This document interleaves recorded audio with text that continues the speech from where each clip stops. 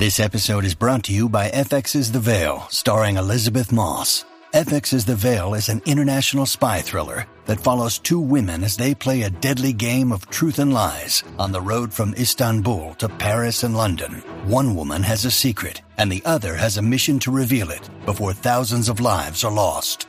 FX's The Veil, now streaming, only on Hulu. We interrupt this podcast with a message from our sponsor. I'm going to guess that you have spent at least 1 hour in the past week watching cats do adorable things on the internet, and who can blame you?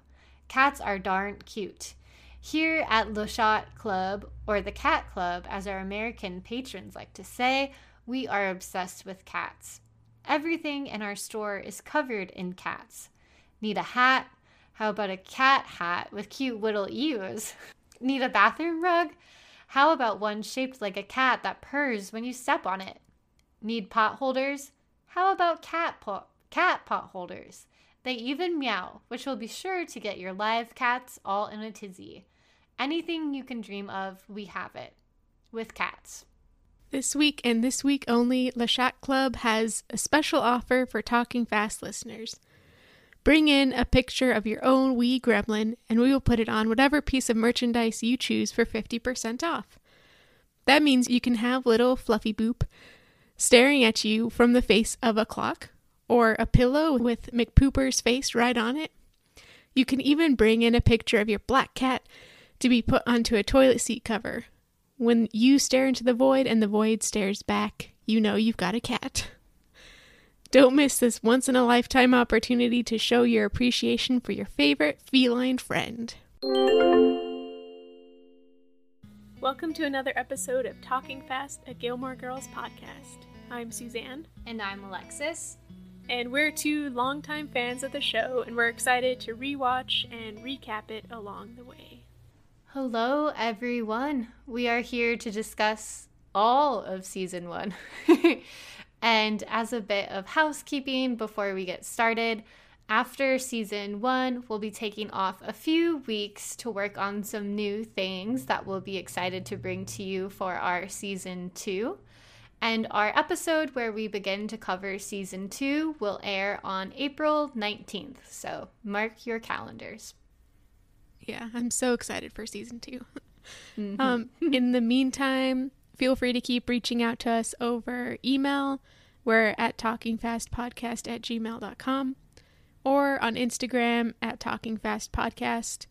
In the in-between time before Season 2, we might just have some fun things coming on Instagram if we can get our act together.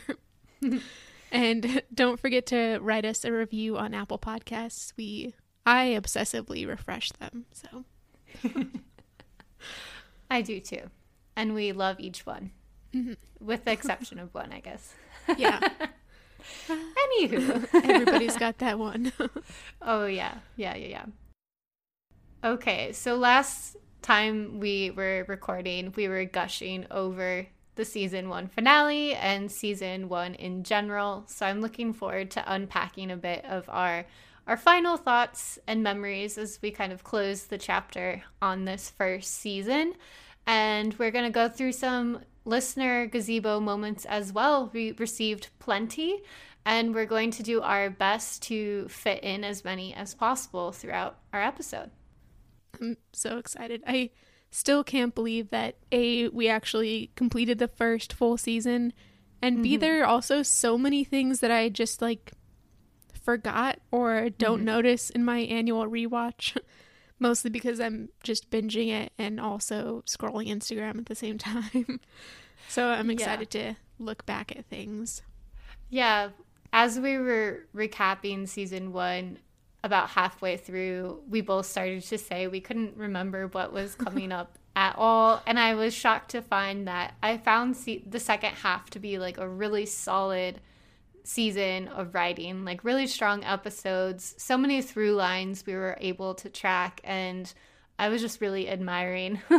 As far as Season 1s go, I think we'll agree that we're looking forward to 2 and 3 and whatnot, but this is still such a really solid Season 1 of a show. So much of the tone, that like the mission statement, I don't know, it was also there and ready to be like improved upon in the upcoming seasons, you know? Yeah. I've noticed that with a lot of shows that I really like I was just thinking of Parks and Recreation, which is another show that I have rewatched many times. The first season is good, but especially at the very beginning, the characters aren't quite what they become. Yeah. And things really start to solidify. Like by season 3, I think that's usually the best season of many shows. So we're getting there. And I think that was really true. We noted it a few times at the beginning of the season that some characteristics just didn't seem to like jive with how we remembered the characters and how they interacted. And then by the end of the season, I really felt like we were getting what we were used to. So yeah, like the character of Kirk is like the key example of that, where he literally had a different name at first. Mick, will never forget you. And a different kind of personality and a different role even. And toward the end, we started to get that kind of like odd job, oddball kind of Kirk that we know and love. Some of us know and love, some know and hate or be annoyed. Do any people really hate Kirk? I don't know. That seems I like have a red seen flag to me. people who have been annoyed. They're kind of like over his whole thing. And I don't agree, but... I vehemently disagree. I love Kirk. He's like, we need, if you had this whole show without some of those characters like Kirk and Miss Patty and like Taylor. Suki and Jackson even, and Taylor, the show would be so serious, even with the humor that the Gilmore Girls themselves bring. This show would just be so serious and it would lose so much of its charm. Yeah, seriously. I was just watching Brigadoon. Did you ever watch that show? I've never seen that. It's about a couple that like gets lost in a musical in a town and they have to like discover true love before they're allowed to leave again. But anyways, it's like a town full of different like classic musical characters or like archetypes. And it had me thinking about Stars Hollow because we've discussed a bit recently how Stars Hollow feels like a musical, or that it would exist within the same world of musicals. And there's that like, it's a really interesting line between the what feels real, like real people, and what feels slightly not real, a little more magical in a way. And I think characters like Kirk are central to that vibe of Stars Hollow. Like, it doesn't really make sense that one person would have all of these jobs inexplicably, never within the plot, like, written or explained, but they all agree that it is how it is, and they're all jobs that make sense, like, they're actual jobs. So it's like, his character toes that line, but is, like, the true, like, essence of Stars Hollow is there. Yeah. Oh, that's so cool. I need to watch that. Okay, speaking of characters, we've discussed Kirk. What are some other favorite characters of yours from season 1? We discussed this a bit at our mid-season episode. Have they remained similar or changed throughout the second half? I think they've remained the same, more or less. For me, I think Suki and Jackson are still two of my favorite characters. They're still my favorite couple, I think. And Taylor is still a favorite character. I think I've liked Lorelai. Not that I ever don't like Lorelai, obviously, but I liked her more in the second half of the season than the first half of the season. And I think it was because she really started to become more like the Lorelai I remember from the other seasons. But I don't know that there's really been that much change. If anything, this season just like solidified my favorites. What about you? Did you have any changes? Well, first, I could add in a listener's gazebo moment because someone else agrees that about the whole fantastical character of Suki. And this listener's gazebo moment is about one of the very first scenes in the pilot that we see of the show in general and of Suki's character. And so this listener writes that their gazebo moment is Sookie cooking in the kitchen, and it includes several orchestrated movements of her being clumsy and her assistants protecting her. It starts with her trying to cut a pepper. Yeah. And someone pulls her bloody bandaged hand away before she hacks herself. Wow. Another tosses a rag on a hot sauce pan handle just before she grabs it. It ends with Lorelai coming into the kitchen and Sookie bonks Mike in the face with a frying pan. Most of this is done in one continuous take with a handheld camera as it moves from one side of Sookie to behind the shelves and ends up 180 degrees in the opposite direction. This listener was impressed by the choreography, coordination, and camera work done for the pilot. And I agree completely. I love how orchestrated the clumsiness is, and I think that would actually be something really difficult to portray. So I applaud the directing and the camera work and Melissa McCarthy herself. And I think it's a nice bookend because we were just talking about also how the season finale had really well done camera work as well. And so it's nice to see these like starting and finishing touches that the Palladinos are able to put on their episodes. Yeah. I would be interested to hear how much of that, like how rigorous the choreography was for that. Because I think it's true. Like, how can you convincingly portray clumsiness? That's such a hard thing because it's so like in the moment. And I think that like physical comedy, usually I'm not a huge fan of physical comedy, but in some cases, like in this case, it's just done so well. And it's funny, but it also is character building. Totally. My favorite, in terms of my own favorite characters, they have remained very much the same.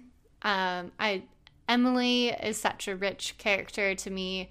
I mean, in terms of money, literally, as well as her personality. I really like Kelly Bishop as an actor. I just love how straight-faced she can be with the sarcasm and the wit coming through, like the cutting it, like she could just cut someone down. And she intimidates me as a viewer, and I really like when we see her, the like softer moments within her that gives you a clue to like the kind of deep pain she's holding within her. And I just love the Edith Wharton of it all that she brings in, of all of these like society rules that just fascinate me. I don't know why, but they do. Yeah, they're so complex. Which reminds me, you still need to watch The Gilded Age if you haven't. Listeners as well. It's a great show about that. But there's also, I think, a listener gazebo moment that I could add to your adoration of Emily. And this listener wrote in about the episode Forgiveness and Stuff. And they said their gazebo moment is not the one that most would pick in this episode, which I think we at the same also had trouble picking favorite moments in this episode because it was so sad. There were so many emotional moments. But they say it's when Emily stepped out of Richard's hospital room with his Brooks Brothers bow tie and sat down with Luke. She talked about how she didn't want him to loosen it because she wanted him to look nice, so he didn't. She said the paramedics took it off on the way to the hospital. And the listener says, why did I pick this important scene? My father wore bow ties and tied it just like Richard, and my father also had a heart attack when he had his bow tie on. He was in his office. As my father told it, yes, he did survive, as the listener says. The paramedics took the trouble of taking it off because they thought it was a clip-on tie. So this scene reminds they had trouble taking it off. Oh, they had trouble, yeah. And so this scene reminds the listener of their father, who they lost 30 years ago. And I think that this was a great gazebo moment to hear from a listener, just because it reminds us that like this show and the events might often seem kind of unrealistic, kind of out there, and Stars Hollow-y in a different kind of universe type of way. But there are so many similarities and so many like real life events that happen in it, and the poignancy of how they're portrayed in the show still really carry over really well to people's own experiences of similar things. So I liked hearing this really personal take on a scene, which I think might have been a scene that you had picked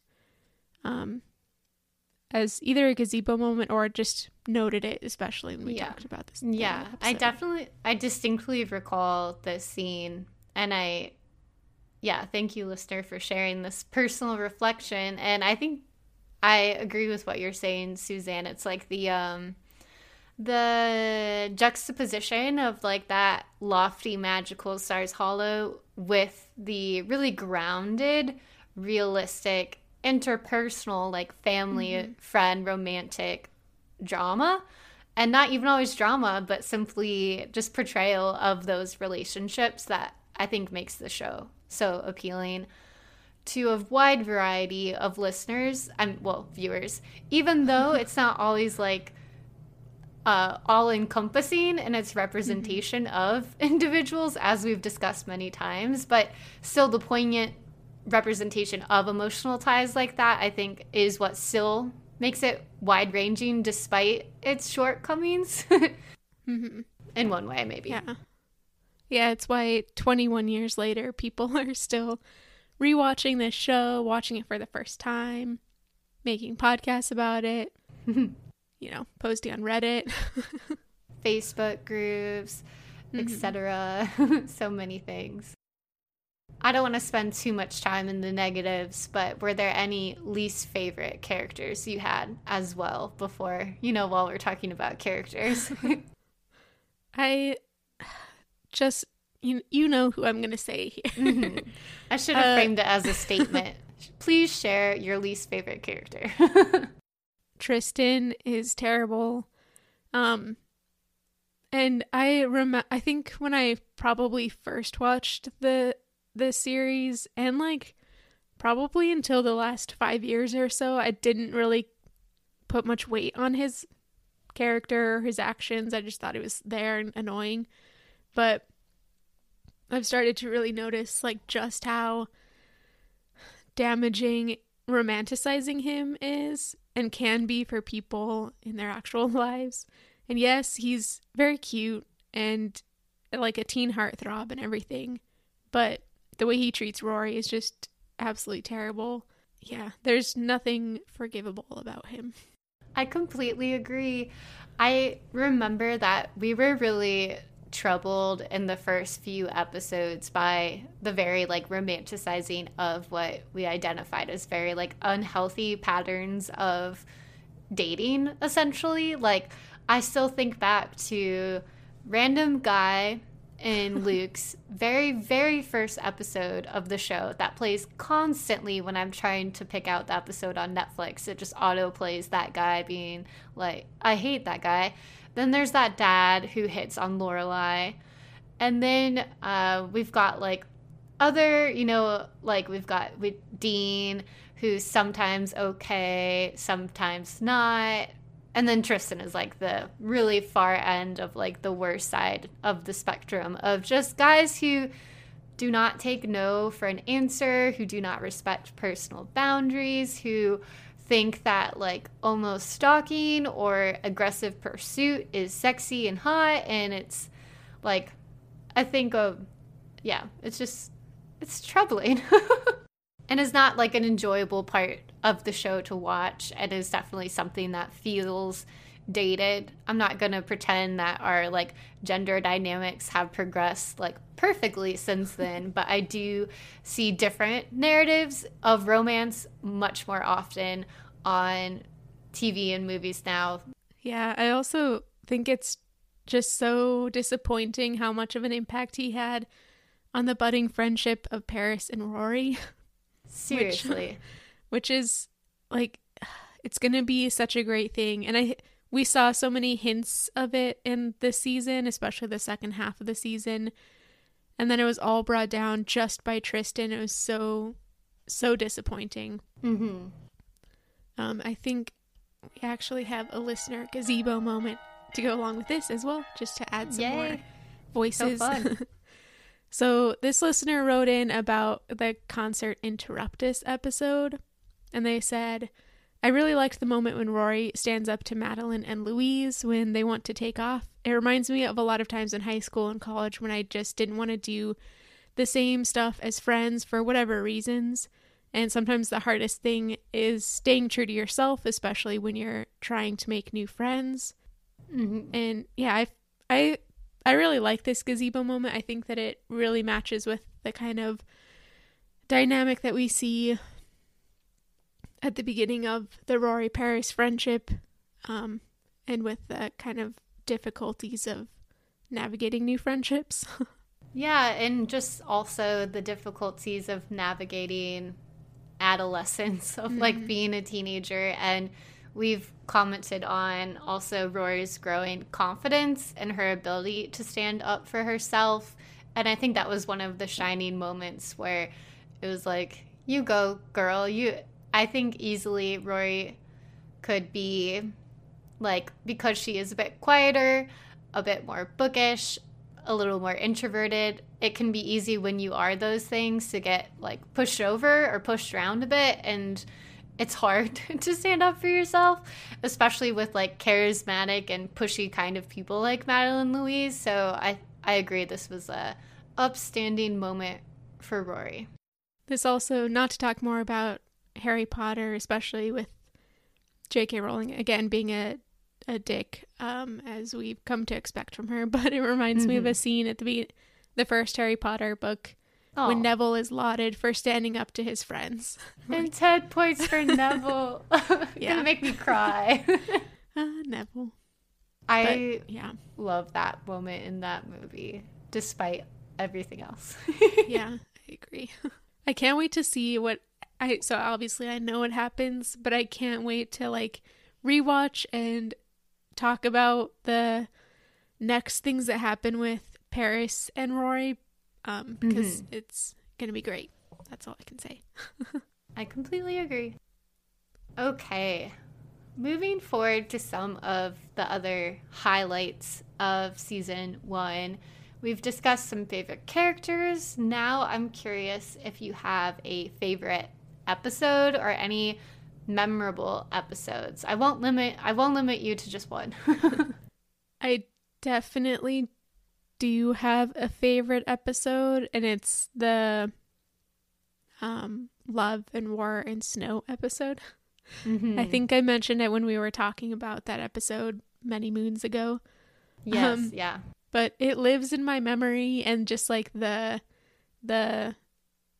snow obsession, I love.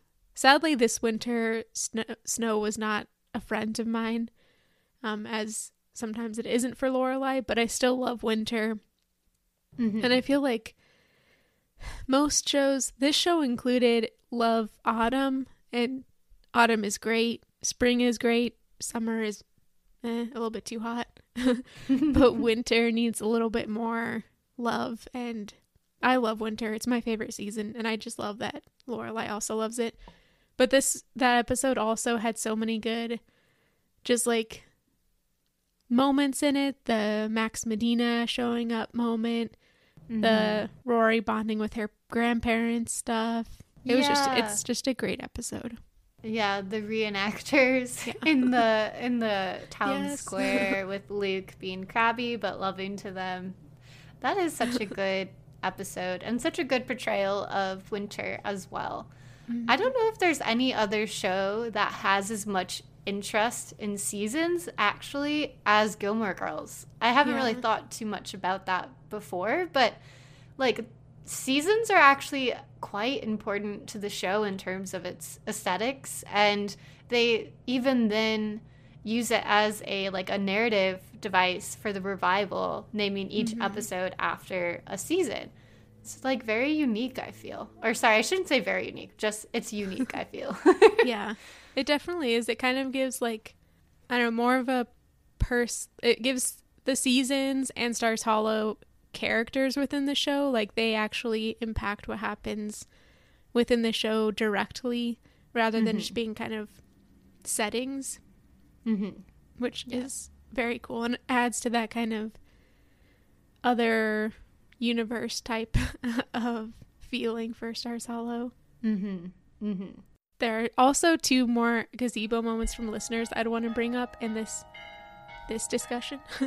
Oh yeah, I'll read one.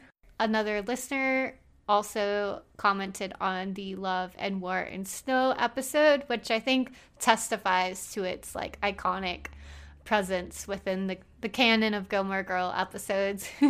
And this listener shared that they like in that episode when Lorelai opens all the windows in the morning and it smells like snow, and she listens to the message from Max over and over under the blanket. And as I read that gazebo moment, I can just picture that Yeah. in my mind. It's even- just such a sweet moment. Yeah. You can even feel like the cold air coming through the window. Which I normally don't like because Well. I then need blankets upon blankets in my house. And my That's- gas bill is really high right now. Oh, yeah, that's But when I depressing. turn on this episode, I forget all about that for like about 40 to 50 minutes. Yeah, I love that Lorelai romanticizes snow, and she gets the opportunity to actually have a romantic date in the snow. It's very nice. Very lucky for her. Very good for her. Yeah. There was another gazebo moment that I think kind of has to do with our talk about the importance of the seasons. And so this listener sent in a general gazebo moment. They said, I really like all the festivals. I don't know if this is too broad, but there was one that was the Firelight Festival. Everyone is cozy and having a good time. And it's a nice small town vibe. And this one, I think, was a spring festival, but we also had a festival in the fall, the autumn festival, which in this season was tied with Thanksgiving. But in future seasons, I don't think it is, but we still get a whole bunch of autumn vibes. And yeah, there is pretty much a festival for every single season. Yeah, it conveys an interesting like feeling of stasis of the town. Like everything remains the same. Reliably, there's always the same festivals. That almost feels a bit like the story Sleepy Hollow, you know, like a town that's kind of asleep in a way, and everything else in the world is like energetic and busy and modern and whatnot. But here in the small town is like kind of like under a magical spell almost in a way. That I think is an interesting connection potentially. But then the festivals in season also give a sense of time passing too, though. Like it's always moving forward, always another festival, another season. Their lives are progressing. I don't know if I'm too deeply analyzing seasons and festivals, but I think it contributes to the feeling we have when we watch the show, I think, of the coziness in a way. Yeah, I agree.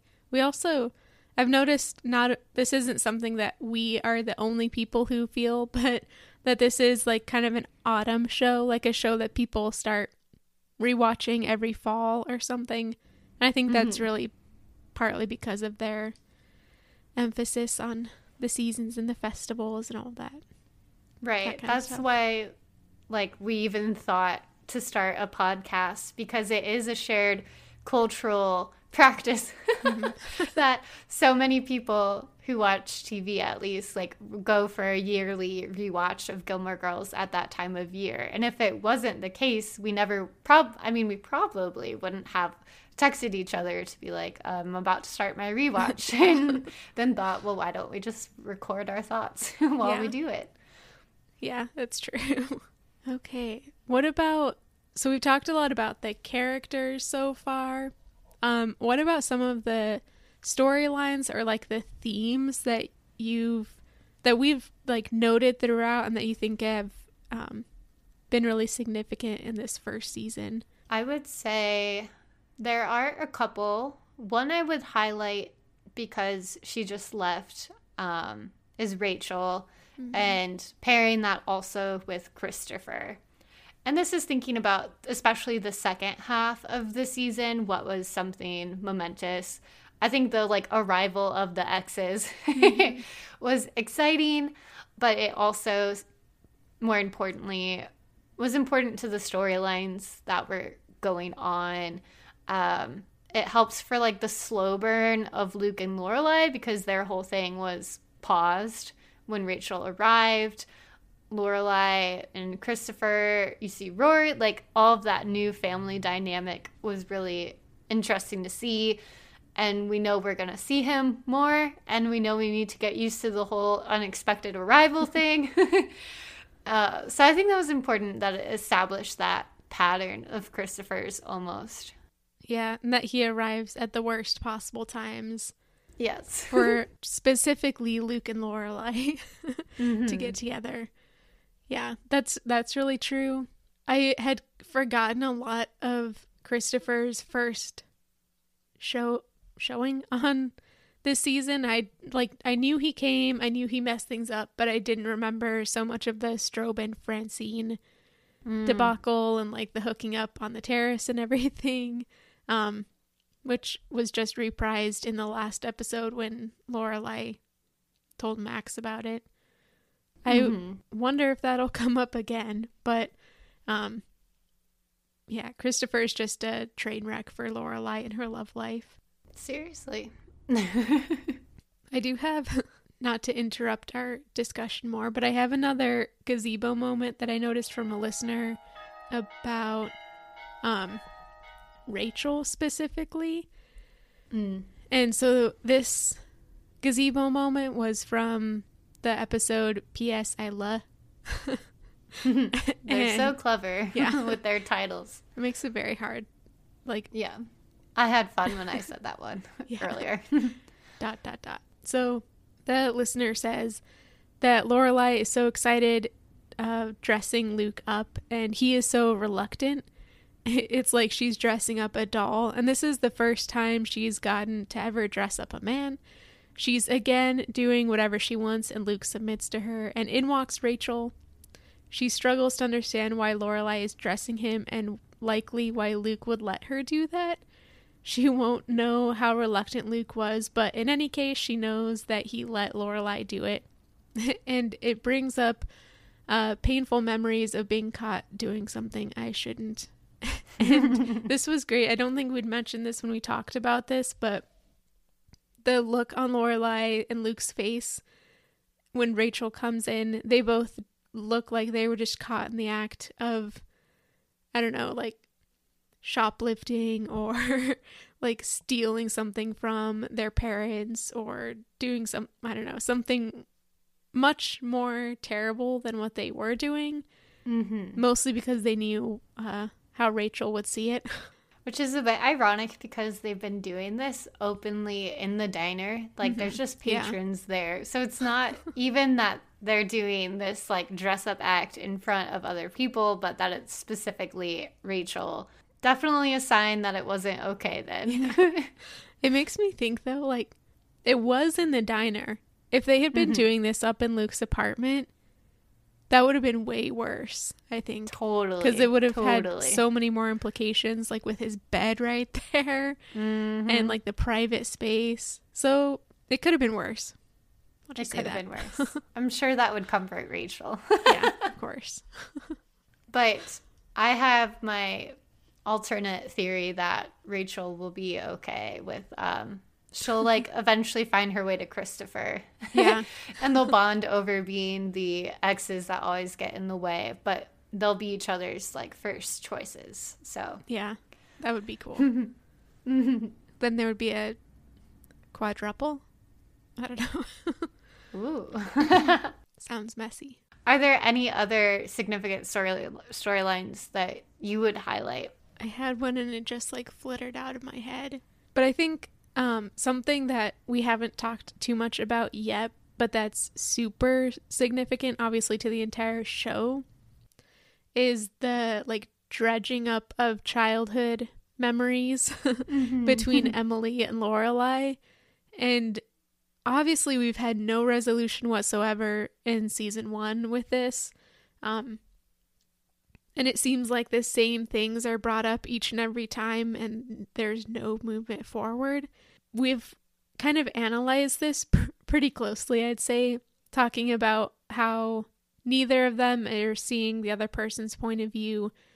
Lorelai thinks her mom is just judging her and just disappointed with her, when really Emily's having like a deep loneliness kind of about it, a like sense of abandonment and not being needed.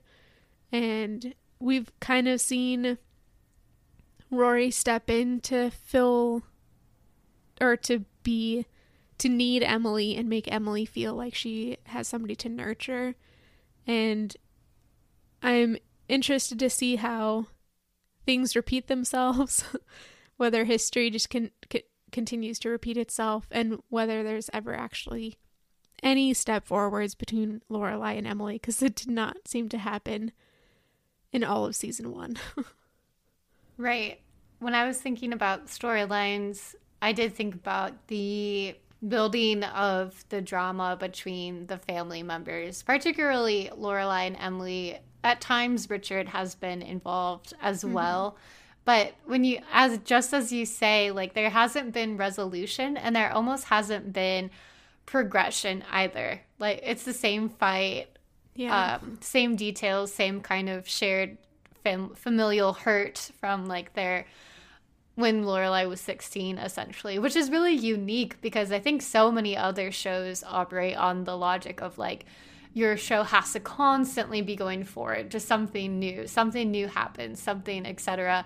And this is like, this family is messed up, and they're going to keep talking about it in the same exact way and in the same kind of communication styles that are not working. Yeah.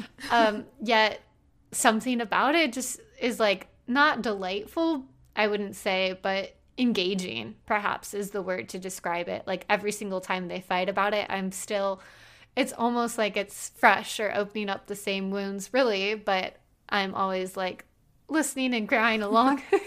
Yeah, it's interesting, like, what triggers it each time, because that might be the thing that changes, like, what is actually triggering both of them at any given time.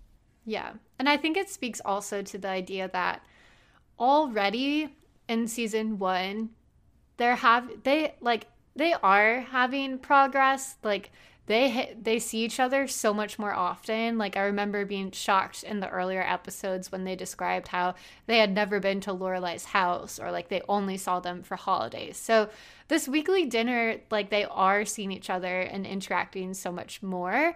But even as that like progress goes along, it's like any small thing can send them right back. Like, and it's hard to to pinpoint what will exactly happen there, but yeah, will they ever have peace? I just noticed that I talked about my favorite episode, but what was your favorite episode from the season?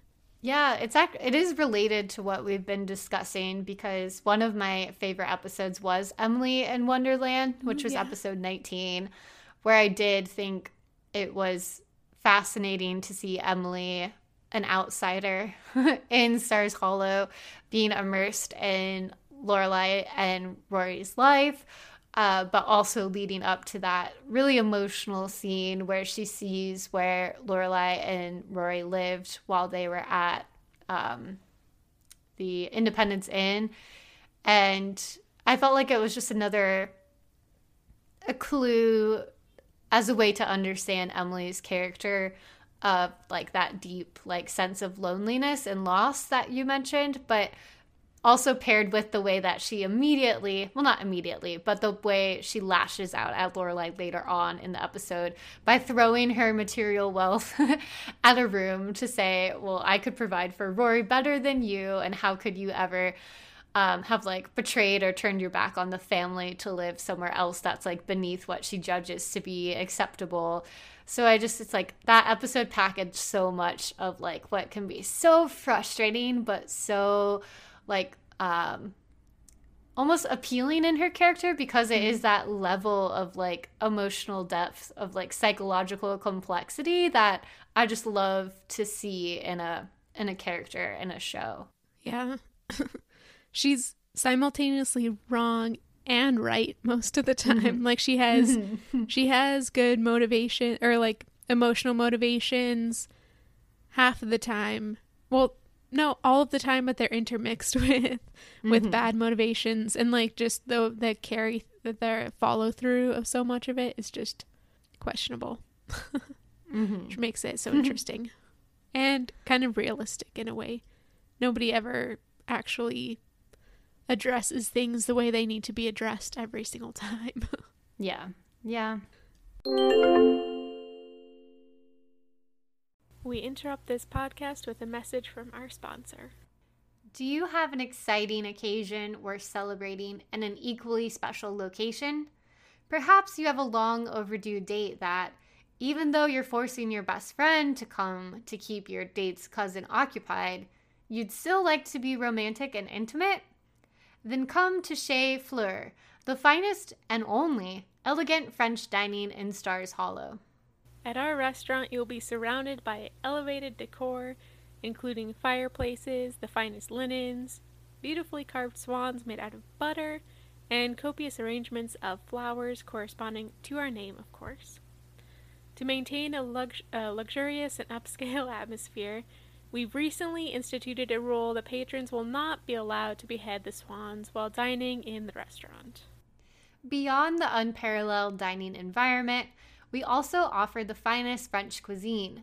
Despite the rumors spread by some jaded customers on Yelp by patrons who, we might add, only ordered one martini and didn't even eat a meal, our mussels are in fact the freshest around, and our carrots are selected from the very best grocers in the area. For our listeners of Talking Fast, we have an offer as special as our wonderful establishment. Upon passing through coat check, tell the maitre d' the special password FLEUR, and you will receive one of the following with your meal: a complimentary martini, a flower arrangement, or to-go butter swan. Once again, tell the maitre d' the password FLEUR, and you'll receive a complimentary item of your choice. We interrupt this podcast with a message from our sponsor. These days, the world is very connected. Too connected. In fact, here at Kirk Industries, we believe the world needs to become less connected. And we have just the tool for that. Mix DSL will slow down your life, giving you more time to stare into space or at very pixelated images. Waiting has become underrated, but Mix DSL will give you back that feeling of anticipation and frustration that comes with being a step above dial-up. And Mix DSL now has a special low-demand price for you to get DSL set up in your house. For only $75 a month, you can get DSL installed by an expert in DSL installation, Mick himself. And today, with the code TALKINGFAST, you can get 50% off the added $150 installation fee. To take advantage of this offer, call directly to 1-800-DSL-MIC. That's 1-800-DSL-MICK, MIC, and mention Talking Fast to our customer service representative, Kirk. That's code Talking Fast for a 50% discount on the installation fee for Mix DSL. Okay, we've talked so far about kind of some of the more serious things of the show that we've enjoyed or, wanted to talk about. But we've also spent quite a bit of time throughout the season talking about some of the more kind of just fun and not necessarily very deep things, including like the pop culture references and fashion and stuff like that we've really enjoyed and liked to note throughout the season. So what were some of your favorite either pop culture references or references or fashion choices or things that made you think of something else that showed up in the show that were fun, more or less? Yes. I would say a couple things. First, I was pleasantly surprised by all of the references to American writers, as that's, aligned with what I study. And that's, you don't always get references to like 19th century American writers and other shows. So that was appealing to me. Secondly, I just admired the function of pop culture references in the show.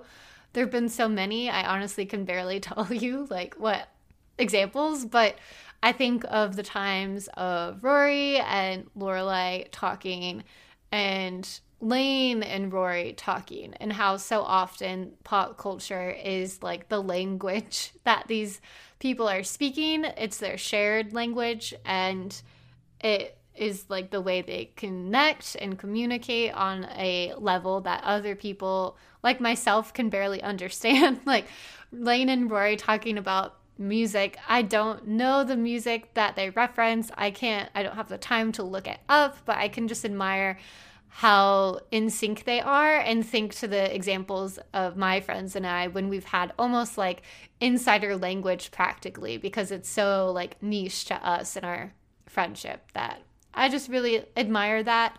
And I will say that I like it when it's done well. So far, I think it has been, but I do think they maybe use it as a bit of like a prop at times, like rather than, having dialogue, it's like, let's just throw in some pop culture references, or like the Revival handled pop culture in a kind of weird way, like trying to be relevant, I think. I'm not really sure. But overall, I really like the use of it, and it is such a unique part of Gilmore Girls too. That's interesting that you mentioned that where the Revival went wrong was in trying to be relevant. I think that's true. The original Gilmore Girls series, the pop culture references were not relevant most of the time. Yeah. Like when we get relevant for this time period musical references, it's Emily asking whether Rory wants NSYNC or Backstreet Boys, and it's laughed at. Like that's not the point of the pop culture stuff. It's not for us to understand, although it is fun to dig into them and like notice when you understand one of them. It's more to like portray the relationships of the characters. I think that's like a risky thing for them to have done, to make the language of the characters speak to each other so potentially vague to the audience that we could completely miss an entire conversation. But the way that they get around it is by already having well-established relationships, and we always know what's being said even if you don't understand the language, which is a skill, a unique thing. I don't think I've seen that in any other show. It's cool. I agree. I've also thoroughly enjoyed talking about the fashion. I've noticed this weird thing about myself. I'm not a fashionable person by any means, but when watching shows, I love pointing out fashion choices that I like. It's a weird thing. But I have really enjoyed that with this show, and how like important it is to character development with all of the different fashion choices. I'm thinking specifically of Sookie and all of her colors all the time, and also her like cook's outfits and stuff. It's been fun. Yeah, I don't consider myself much of a fashionable person either. And so it's been a challenge sometimes to look for fashion, but I do like to like aspiring taste, right? Of like what I could wear if I gave more of a care. Yeah. And I have enjoyed Lorelai's fashion, and that might be stating, going for a bit of the obvious. But I really loved seeing her closet in that episode, and how near and dear all of her clothes are to her, how she could barely give any of them to the the rummage sale that she had organized. I really liked when we discussed the different sides of her style when she is at the Independence Inn, when she's at Friday night dinners, when she is more casual. I think there is just such a concrete sense of how important clothes are to Lorelai as a tool of expression. And that's why it was all the more, I think, horrifying when one of the first scenes is how she wakes up late and is forced to put together such a wacky outfit to go drop off Rory at Chilton. And to that point, it brings in like one of the through lines of like a bit of like the class analysis I think you can do with Gilmore pretty easily sometimes in terms of how her fashion in that moment also marked her as someone of supposedly, you know, a different class than the typical type of Chilton parent. And that was such an early on, I think, scene and a way for us to read Lorelai's character and some of the struggles that like Rory may or may not face, as Rory sort of being with one foot in both worlds of like identifying with her grandparents and the Chilton life, but then also identifying with her life in Stars Hollow and her mom and the other kind of like values that have been instilled in her. I don't know how I got from fashion to that, but I think I made it work. No, that's a great point. And that's something we've definitely talked a lot about is the impact of class and society on the arguments and everything especially between Emily and Lorelai. And the difference between Stars Hollow and Hartford and Chilton. I don't know if we want to talk more about that or if I also wanted to just talk about our love of Stars Hollow and things that we find quintessentially Stars Hollow, or favorite scenes, or people, or even full episodes that seem just Stars Hollow-y to us. We have our moment, our Stars Hollow moments, which is, I guess we could make an entire episode of just those. Yeah. Before we started recording, I told you about how I've been making like my first mood board for something completely unrelated to the podcast, but I think I was immediately thinking about how I want to make like a million mood boards related to Gilmore Girls now, so much related to the large aesthetic and the quintessential vibe of Stars Hollow. So let me think about any example. Feel free to jump in if you have any examples. A gazebo moment actually from one of our listeners that I think fits in nicely with this. Perfect. This is about the Donna Reed episode, and the listener says they like the way that Babette just pops over to see Rory, to see if Rory can cat sit for her, and it's such a rare neighborly dynamic that so few of us get to experience anymore. To me, it shows how intertwined and familiar everyone is in their town. Another moment that shows this is when Sookie lists the people that Lorelai could have called instead of Luke to help her find Stella. They also note this another quirky quintessential Stars Hollow thing, which is Mrs. Patty raises chickens. I have so many questions about that, like where? But we also don't really know where she lives. We just see her studio. So yeah, I liked this gazebo moment. I think it really gets at like the crux of why Stars Hollow is how it is. It's because it's a neighborhood, and like in the truest sense of the word, which is something we really don't experience much anymore. I don't know if it's just because I've lived in apartments for so long, but like so often I recognize neighbors. Maybe I've talked to them once or twice, but we wouldn't have this kind of dynamic. So that's definitely something that I think is in the definition of Stars Hollow for me. Totally. I think there are certain recurring places that embody this feeling too. Like how important place, I suppose, is to Gilmore Girls. And there are a few different, like the kitchen at the Independence Inn and Luke's Diner and like the gazebo, although they don't go there quite as often as I remember. But like Mrs. Kim's, there's recurring sets that represent so much more than just the physical space, but the comfort that they bring to us watching, but also the space and comfort that they bring to the characters who inhabit them. And like so many just friendship talks between Sookie and Lorelai in the kitchen, and I suppose Lorelai and Rory's house is similar too, with like their living room and their bedroom. Like I think I would geek out so much if I could go visit Yeah. those spaces, you know, those sets, like, because so much of what we identify, I think, as the quintessential Stars Hollow-ness of the show is in those, like, different spaces. I agree. Plus the seasons, which we've already talked about. All those things combined. And the weird characters. All of it makes up a single place.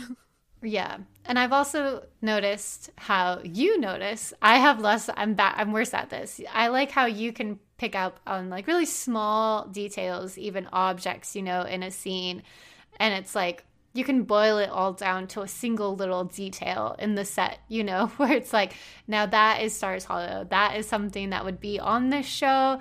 It fits in. It conveys what it needs to. And I just feel like the Palladinos, maybe Amy Sherman Palladino, probably more so than Daniel, like, curates such a scene, a whole, like, it's like, this is what it is, you know, and we can recognize it, we see it, and it's like, yeah. Yeah.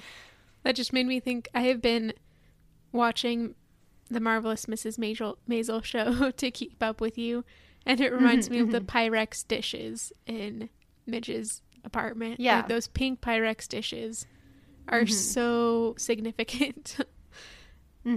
Like, the small details throughout all the shows. Yeah. Yeah, like, totally, her Pyrex dishes is such a good example of that. Just like Lorelai and Rory's Charlie's Angels plates. They mean something to them, I guess. Yes. Yeah. Did we want to talk about any of our, like, overarching critiques, or? I think we could just maybe simply touch on some critiques that were recurring and that we plan to keep an eye out for in season 2 as well. Though I'm sure, you know, season 2 will bring its own fresh horrors for us to critique. I think something we brought up already briefly was the whole whiteness of the show. I mentioned slightly earlier about how it's, in terms of representation, Gilmore Girls is not, you know, getting an A+. And also then the very kind of off-color jokes that we've begun to notice more in the second half of the season in particular. There's been a bit of homophobia, like fat phobia, a disregard for, like, the seriousness of mental illness, different things like that I think we'll sadly continue to see in the next season. I hope not, but I mean, let's be real. Yeah. And also just the possessiveness of men over women.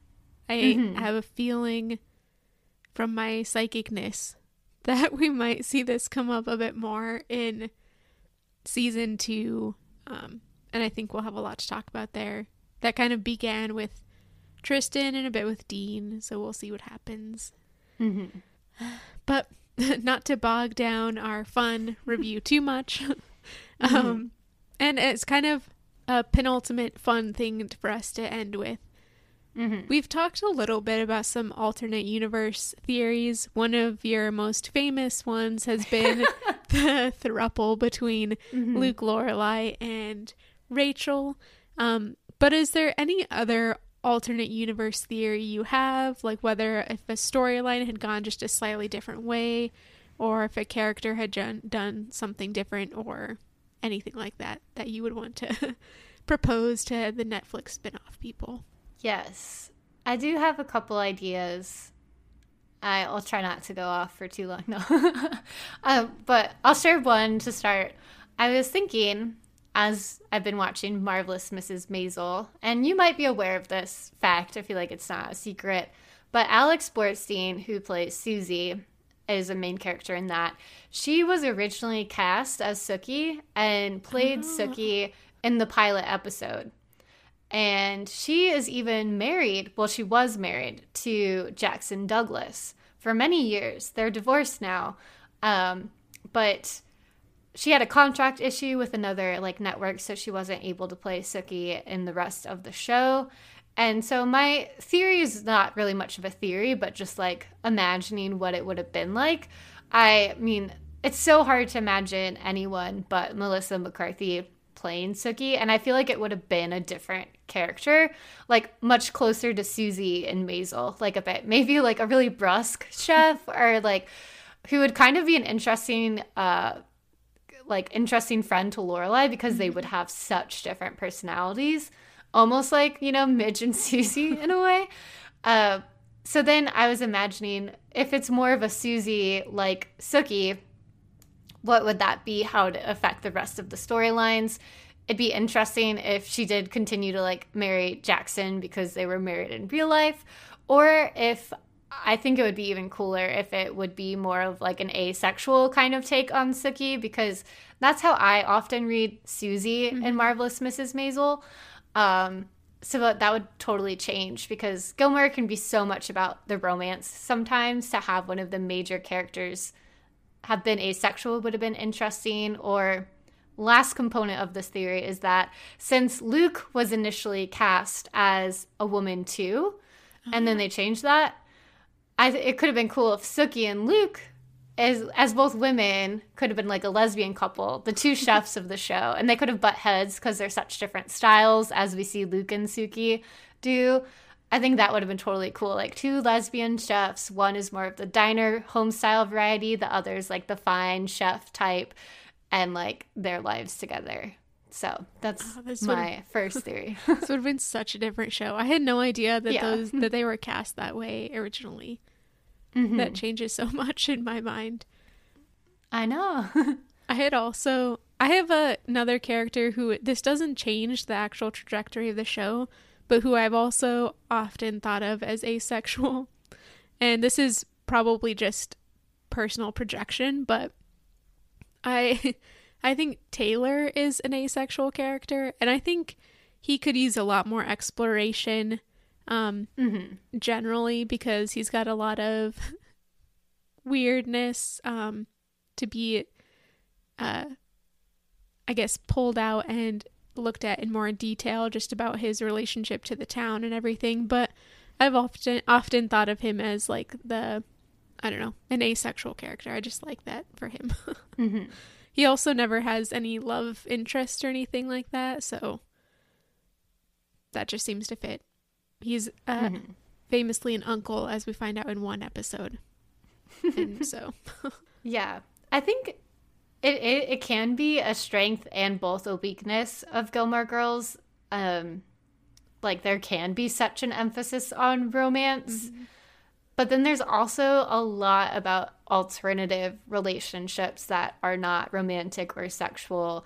And I've thought mostly about like friendship in those lines, or alternate like forms of parenting, like how so many people in the town kind of parent Rory.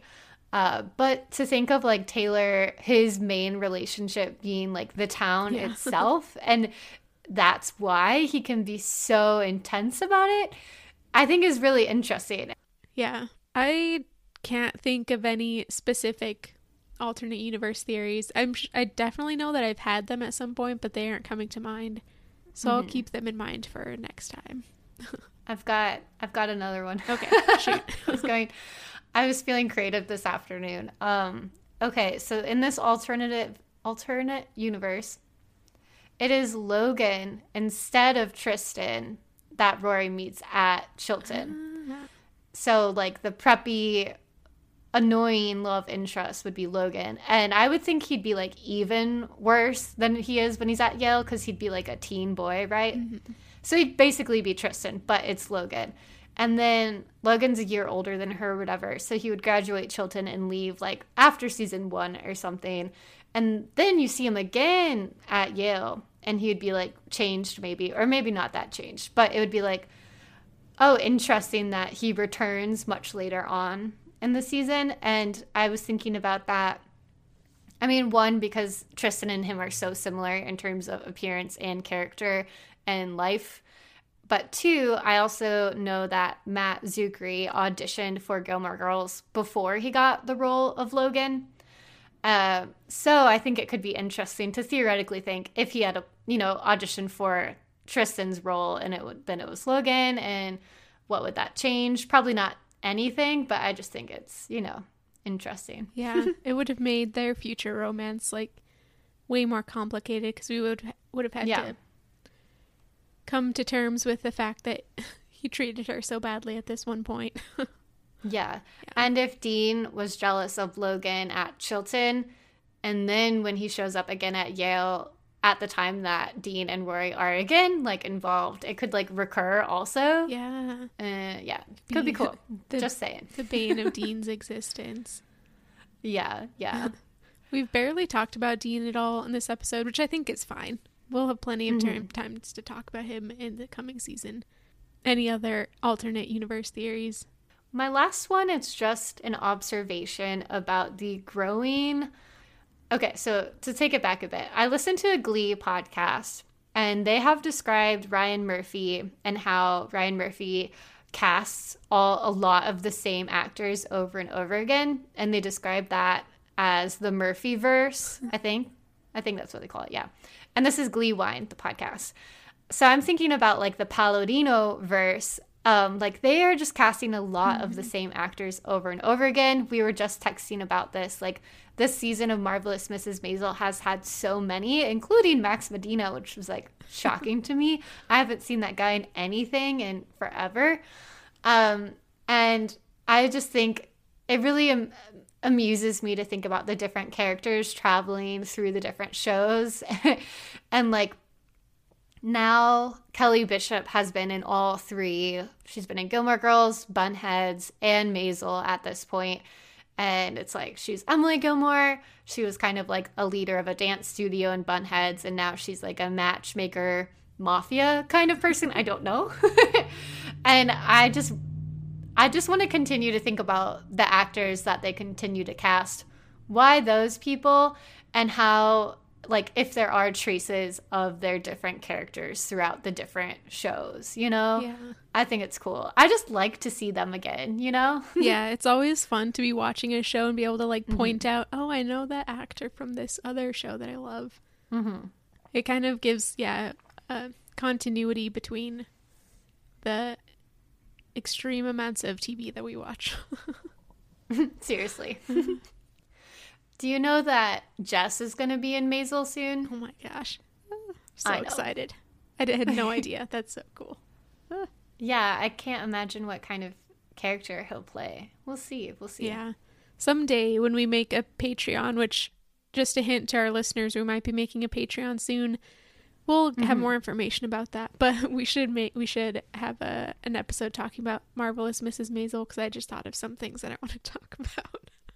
I know. Yeah, if you want to see, we'll have lots of, I think, ideas, because we have interlapping interests in terms of like The Bachelor, other Palladino shows, teen drama shows, a lot of things that we think overlap interestingly with Gilmore Girls as well. So we have layers. We're complicated. And I think a Patreon can be space for that. Yeah. Someday. Yeah, we'll work on it. So I think that we've done a pretty good job of talking through all of season 1. One last thing we wanted to do before ending this episode is subject all of our listeners to an extended talking fast where we attempt to talk about all of season 1. We're giving ourselves 1 full minute because we have 21 episodes to cover, and we are allowing ourselves brief notes. I have jotted some things down. Me too. We'll see how this goes. It will likely be a train wreck.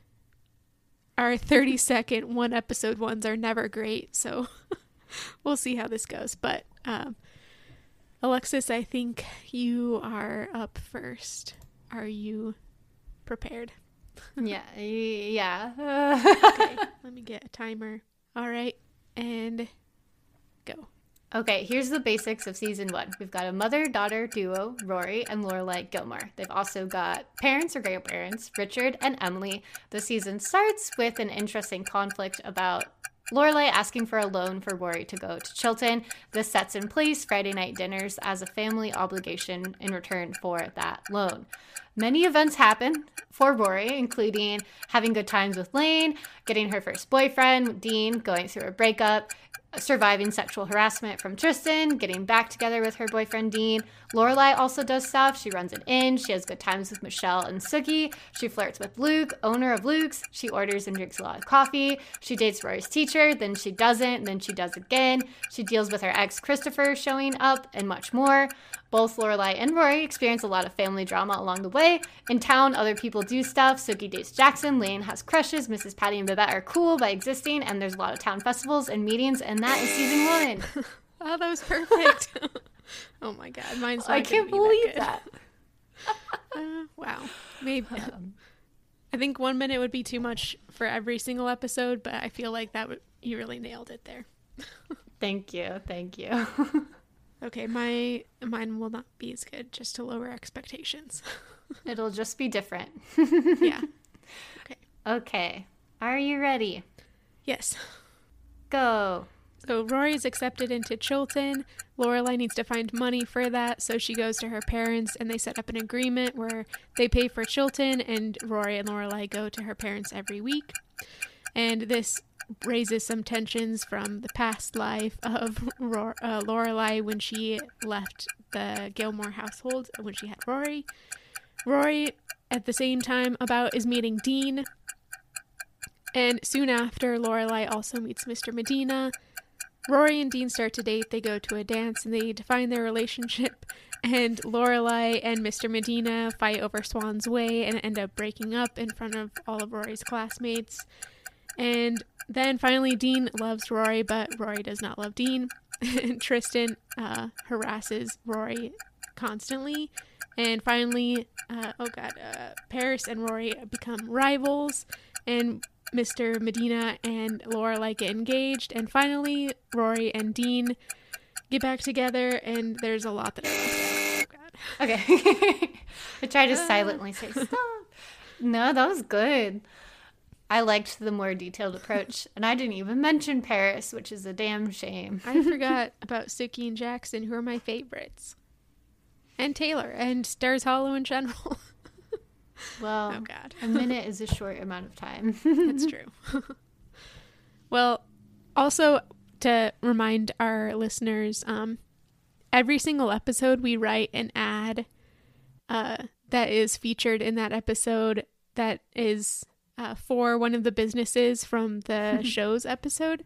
So if you've been skipping our ads, you've been missing out on some pretty great comedy, if I do say so myself. Yeah, I might be applying to work on Saturday Night Live just based on my experience writing our ads. Yeah, 30-second ads. We can do it. We have a lot of fun writing them. I cut out the laughing, but it does happen. So yeah. Yeah. I've loved writing the ads this season together. Yeah, it's been the highlight. Well, one of the highlights. But we're going to include our favorite ones in this episode throughout, so you'll have heard those. So don't skip the ads all the time. We know you made it all the way here. Yeah. Okay, cool. I feel like we succeeded in reviewing all of season 1. I can't believe we've gotten to this point. I'm very proud of us. Thanks to all of our listeners. To those listeners who are just beginning to listen to us, feel free to skip our first 4 or 5 episodes. They were a little bit rough. We were assembling the plane as we were flying it, you know? But we've learned a lot. Yeah. And always feel free to talk to us about anything. Send us emails or talk to us on Instagram. Our email is talkingfastpodcast@gmail.com. Instagram, we're Talking Fast Podcast. And please send us or write reviews for us on Apple Podcasts. I think that's it. Well, where you lead, I will follow. We'll be back on April 19th. Talk to you then. Yeah, Season 2. Then. Yay.